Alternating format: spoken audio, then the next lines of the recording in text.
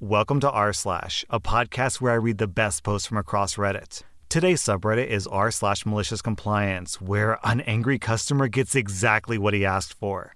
Our next Reddit post is from Carador. So I work at a small garden center, and we have a system where if the line is getting too long, the person on the register calls on the radio to open another register. Basically, this allows staff to go do other things when there aren't enough customers to justify having 2, 3, or 4 tills open. I'm sure you can guess where this is going already. Over the last week or so, it's been absolutely baking by UK standards. And to top it all off, our register area is what used to be the main greenhouse before our site got expanded. So it's an old greenhouse with little airflow in scorching weather, so it was hot as balls in there. This was causing a combination of angry customers and exhausted staff. And to top it all off, our uniform is more what you'd call a guideline than an actual uniform. All we need is a navy polo, toe cap boots, and you're good to go. So when I hear the call to open up a second register, there's already about 3 or 4 customers in the line. So I walk past the line with some candy, my water bottle, and go to the tills. That's when a 6-foot-tall rugby player-looking guy at the back of the line puts his arm up to stop me. What follows when something like this? "Oi, mate, don't you know what a line is?" But I'm, "No buts, you do not get to skip." I'm just going, "I do not care. You wait like the rest of us." At this point, with the guy getting pretty angry and turning a very deep shade of crimson, I look at the register with an exasperated look, catch my colleague's eye, and just say, "Fine then," and wait. It was too hot to argue over this, and I wasn't going to risk this getting physical. My colleague, with a knowing smile, picks up her radio and says, "Can I have another till, please? I don't think OP can make it." No one arrives, so we wait. It only took about 5 minutes to get to the front of the line, but the angry dude is getting redder by the second. So he walks up to the register with a loud, "Finally!" I'm now at the front of the line, so I walk up to my register, log in, and say, "Can I help anyone on this side?" There was a loud, "Are you messing with me?" from the angry dude, but my colleague was quick to loudly point out that I did try to explain it to him several times. That he got very aggressive with me for doing so, and honestly, he was lucky that we were serving him at all. He decided to just leave instead of embarrass himself any further. He left his purchases at the register and just left. I'm glad I didn't get into trouble for that one, but it was a fun bit of malicious compliance. And down in the comments, we have this story from Brandy Aidenlove. A similar thing happened to me on Black Friday. Our store was set to open at 6 a.m. Staff was scheduled to arrive by 5:30 a.m., but by 5 a.m., the line was insane. This was the year that Keurig became popular, and the store where I worked had a special where if you bought 16 packs of K-Cups, you'd get a free Keurig. The crowd absolutely would not let the staff through. Most of us were there by 5:15 a.m. Here we all were, dressed in red and khakis, and not one customer had enough sense to let us get to the doors. At 5:35 a.m., the store manager came outside because he had no staff in the store. He was met by at least 200 people trying to push past him. He quickly ducked back in the store and called the cops for crowd control. We had to have a police escort just to get inside. The store opened on time, but barely. I had the largest single customer sale of the day at 8 a.m. That customer had 4 carts and spent $12,000. I've refused to work on Black Friday ever since. You can fire me, but I will not work or shop on that day. And beneath that, we have this story from Flame is Love. On my first Black Friday in retail, my coworker got her hand broken over a Tickle Me Elmo, and I nearly got stabbed for being out of stock of a $50 CD player.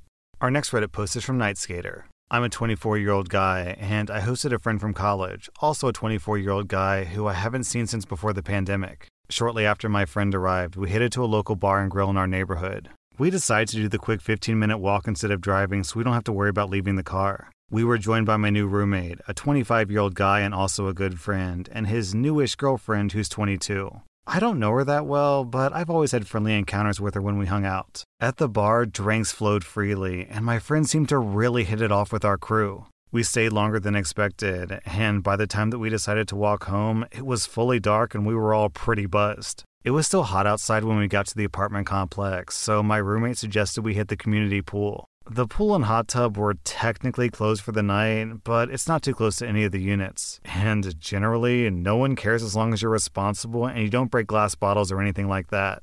After debating whether to head back to our place to change first, my roommate insisted we're all friends here, and that we could all just go to the pool in our underwear. Everyone agreed to this, but my roommate's girlfriend said, "You guys have fun with that." And she proceeded to just lounge next to the pool on one of the deck chairs and scroll Instagram. We strip down and hop in the pool, and we're having a pretty good time just messing around. After some time had passed, my roommate was chatting with his girlfriend and then quietly approached me afterwards. Apparently, his girlfriend was very uncomfortable with me wearing just briefs in the pool. To be clear, my roommate and my friend were both wearing boxer briefs. She wanted me to go all the way back to the apartment and change into a swimsuit. I initially protested and said this was all his idea in the first place and how everyone else was in their underwear too. So what's the difference? It's not like my underwear was white and see-through or anything like that. My roommate asked me to go change for him as a favor so that it didn't turn into an issue between him and her. I was pissed, but I decided to let it go for the time being.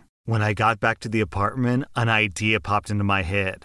I still had the swimsuit from when I used to swim on the club team in college. So I put on my Speedo and headed back out armed with another six-pack for the boys in only a t-shirt, towel wrapped around my waist, and flip-flops. I get back to the pool, announce I change into my swimsuit, as requested, drop the towel and ditch the t-shirt, and launch into a wicked cannonball into the pool. I can see the wry smile on my roommate's face, but nothing else was said about my choice of attire. We keep swimming in the pool, and a few minutes later, she announces that she's tired and going to bed.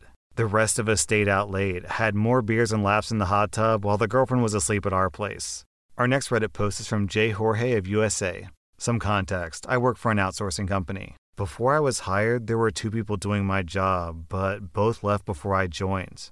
I was left alone doing the job of 2 people. Weekly reports were being sent to the client, and the client would visit the job site once a year. There was a general mailbox where the client should email all requests that needed to be addressed. However, that client would completely ignore that email address and would instead always email my email address, ignoring the general one. Since I was alone doing the work of 2 people, I was almost always behind on the workload. And so other people at the company would complain to the client, who in turn would complain to my managers. The client would complain, "How is it possible that OP can't deal with 7 or 8 daily emails and still be behind on his work?" Sure, I was only getting about 7 or 8 emails from that client a day, but what about the phone, the other emails, and Skype chat where people were always trying to contact me? So the client complained to my managers about me being a lazy idiot who can't even handle a handful of emails a day. My manager set up a meeting to absolutely grill me. "OP, you always look so busy, and you're only getting a handful of emails a day, and you're constantly behind on your work. How is that possible? The client isn't happy either, so you either improve dramatically or the client wants us to replace you." I explained that answering emails to the client wasn't the only thing that I did. I mentioned all the other work that I had to do as well. So their solution was for me to write down every single thing that I did throughout the day. I asked for clarification. "You mean emails and calls, right?" No, everything. Then, when you're done, email us the log at the end of the day."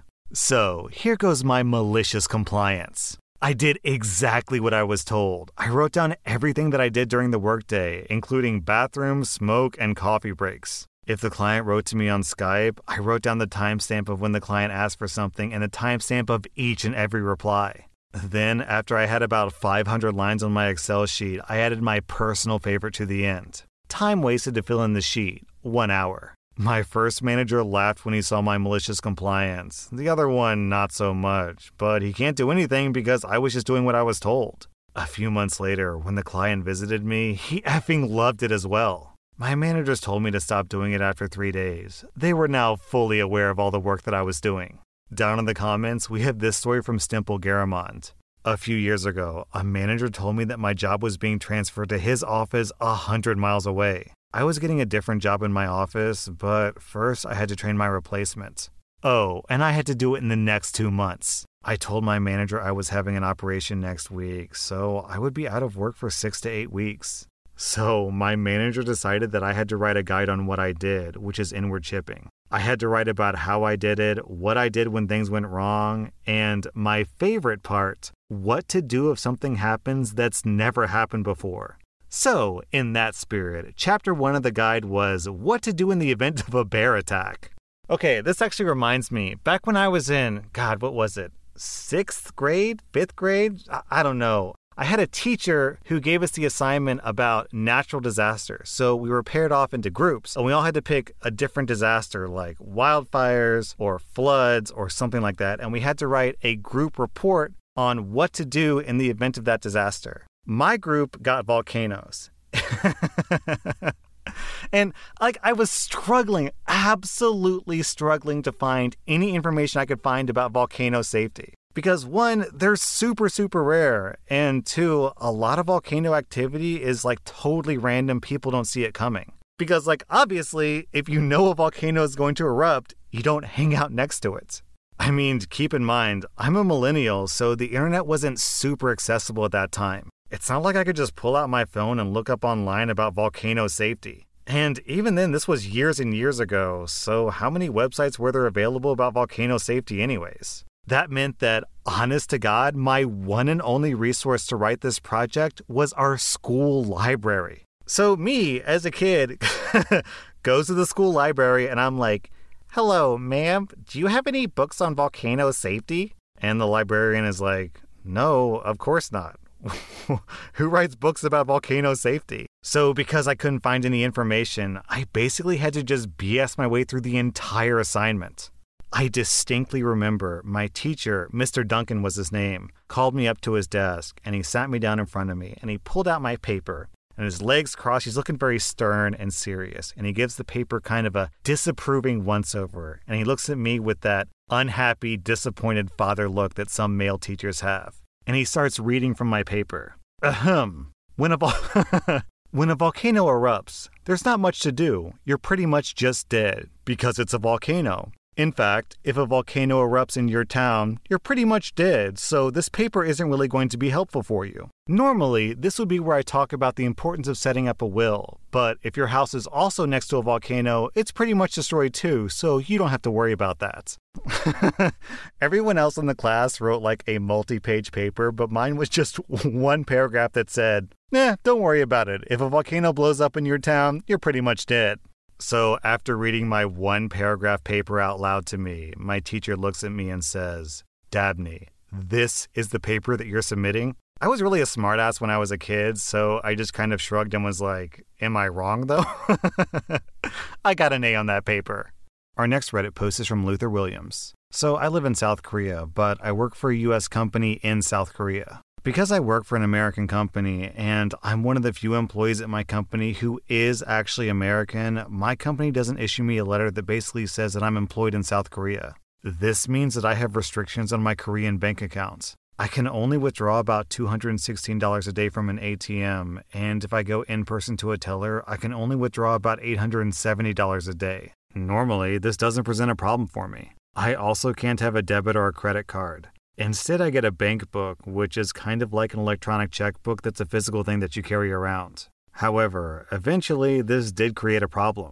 I signed a lease for a new apartment, and the deposit was $8,700. Yes, this is normal for South Korea. So I transferred the money from my American bank to my Korean bank. Then I went to the bank in person to transfer the money to my landlord. I get there, and the teller tells me that I can only transfer $870 a day. My first idea was to ask my landlord if she'd be cool with me transferring her $870 a day for 10 days, but she did not like that idea. So I'm sitting there arguing when the bank manager comes out. He's a nice enough guy and speaks good English. Basically, he says that because of the type of account I have, there's no way that I can transfer more than $870 a day. However, I really need this money, and I start thinking, and then a light bulb goes off in my head. I ask him, if I close my account, do I get my money? The manager says, yes, we would give you cash. And if I close my account, I can open a new one? Of course. Is there a waiting period after closing my account to open a new one? No. Fantastic. Please close my account. Sure, I'll need your bank book and we'll destroy it. I hand them my bank book and they destroy it. I sign some papers and close the account. The bank manager closes my account and then gives me all of my money in an envelope. Is there anything else I can help you with today? I smile and pull out my passport. Yes, I'd like to open a new bank account. My bank manager looks at me and it dawns on him what I just did. He laughs, shakes his head and goes, "Sure, not a problem." I opened a new account, deposited a few bucks, and left with my deposit in my pocket. That was r/maliciouscompliance, and if you like this content, you can support me and unlock extra episodes by signing up for sponsorships. Click the anchor.fm link in the description, and you can get access to episodes that I couldn't publish to YouTube because they were too spicy for monetization.